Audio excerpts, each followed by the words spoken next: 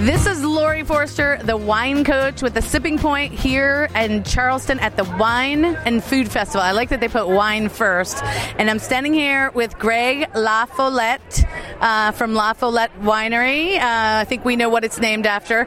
But you are in Sonoma, which I just had the pleasure of touring at the end of September. So I'm very excited about wines from Sonoma. So welcome to the show. Thank you, Laurie. It's a pleasure to be here. So Pinot Noir, people love it. It's not easy to make, though. But there certainly are conditions in Sonoma that make, I think, the place so perfect for this grape.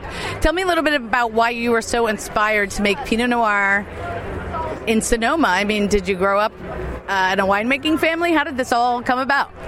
Well, no, my dad loved wine, and he had a good cellar, and we used to visit the wine country. We lived down in L.A., but at the age of 17, I decided I really wanted to be a winemaker after visiting the wine country. But, nobody in L.A. becomes a winemaker. Like who goes to rabbinical clown school anymore? So instead, I became a professional bagpiper. I was a ship's piper on the Queen Mary.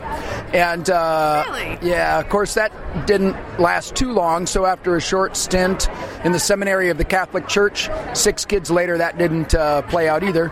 I did the next easiest thing and became a physical chemist and did HIV research in San Francisco. But everybody I worked on died, and so I got pretty burned out and decided life's too short. Threw away a perfectly good analytical chemistry career. First joined the staff at Davis, and then did my postgraduate work on how Burgundy winemaking techniques affect mouthfeel. Greg, I'm speechless with what you just shared. I mean, what an amazing background. And you just got so bitten by the wine bug to leave all that and come make people happy. You know, was speaking to the winemaker from Veuve Clicquot earlier today, and his parents wanted him to be a doctor. But he said, then I just have to be around sick people all the time. But if I'm a winemaker, I make people happy. So you have a similar thought process. Yes. I studied Pinot Noir and Chardonnay doing my research, and I knew I wanted to do winemaking, but I knew there was no way in heck I was going to do Pinot because I knew where the bodies were buried. I knew how hard it was and how finicky it was. And I thought, you know what? I am not crazy. I may want to be a winemaker, but I'm not crazy enough to make Pinot. But everywhere I went around the world, every person wanted to ask me about Pinot and make Pinot, and so I got dragged almost kicking and screaming into the Pinot world until finally I kind of surrendered to Pinot. I said, take me, I'm yours. And ever since then, it's been a lot easier. I don't spend as much money on therapy, and I love making Pinot now and Chardonnay, the twin jewels of Burgundy, and there's no looking back now. I love it. So tell me how you would describe the difference between a Burgundy, a red French Pinot Noir, and your version of Pinot Noir made in the Sonoma Coast. Well, the Sonoma Coast has kind of a bearing all its own. The old world Pinots have more earth and acid, and they're a little bit more focused. They don't have quite as much heft. The New World soils really give us a lot of texture and mouthfeel that really only the Premier Cru and Grand Cru tend to achieve. And we also have more downright fruitiness. That being said, my wines don't focus on fruit so much as they do on earth and forest floor, mushroom, what the French would say, sauvage et animal, that's savage and animal. My wife calls it sex in a bottle. And by the way, if it's what my wife loves, it's what I'm going to make. Oh, I like that. Yes. Happy wife, happy life. Very good theory. Now, I'll post the picture of us here online, but you are wearing a very distinctive wine-themed jacket and tie combo. When did this come about, the fashion integration of your wine business? Well, everything I'm wearing, from my matching boots and belt down to my Nicole Miller matching tie and jacket, were owned by my dad. And so the outfit that I'm wearing, the boots are probably close to 50 years old. My belt buckle from my grandpa's probably close to 100 years old, and my jacket and tie are about 34 years old. So vintage means quite a few things for you. I like it.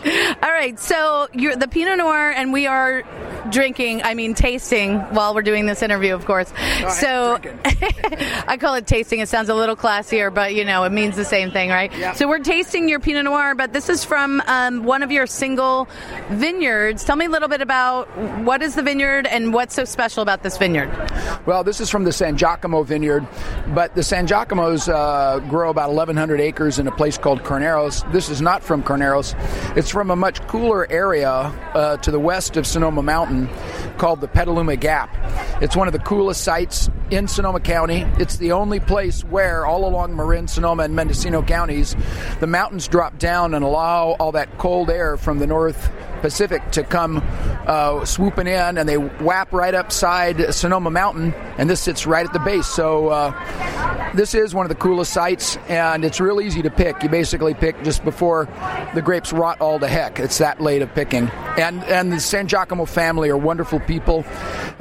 This is my 31st year of working with San Giacomo fruit, so it's an honor to work with this wonderful group of people. Yeah, the fruit, the intensity of the fruit, and just the elegance of it it's beautiful. Our show is based out of the Baltimore, D.C. area. Are your wines readily available in our market? And then I'm assuming you have a wine club? We do have a wine club, and that's probably the best way to get a hold of our wines. That being said, our distributor in the D.C. Baltimore area is Elite, and they're one of the best distributors on the planet as far as I'm concerned. Their head, Laurent, is from France. He knows wine inside and out, and I'm very, very lucky that he's chosen my wines, the La Follette wines, to be a part of his portfolio. Nice. So, we're all about demystifying wine and just taking all the pomp and circumstance and intimidation out of the wine world for our listeners. What's one thing in the wine industry that drives you nuts that you wish you could change?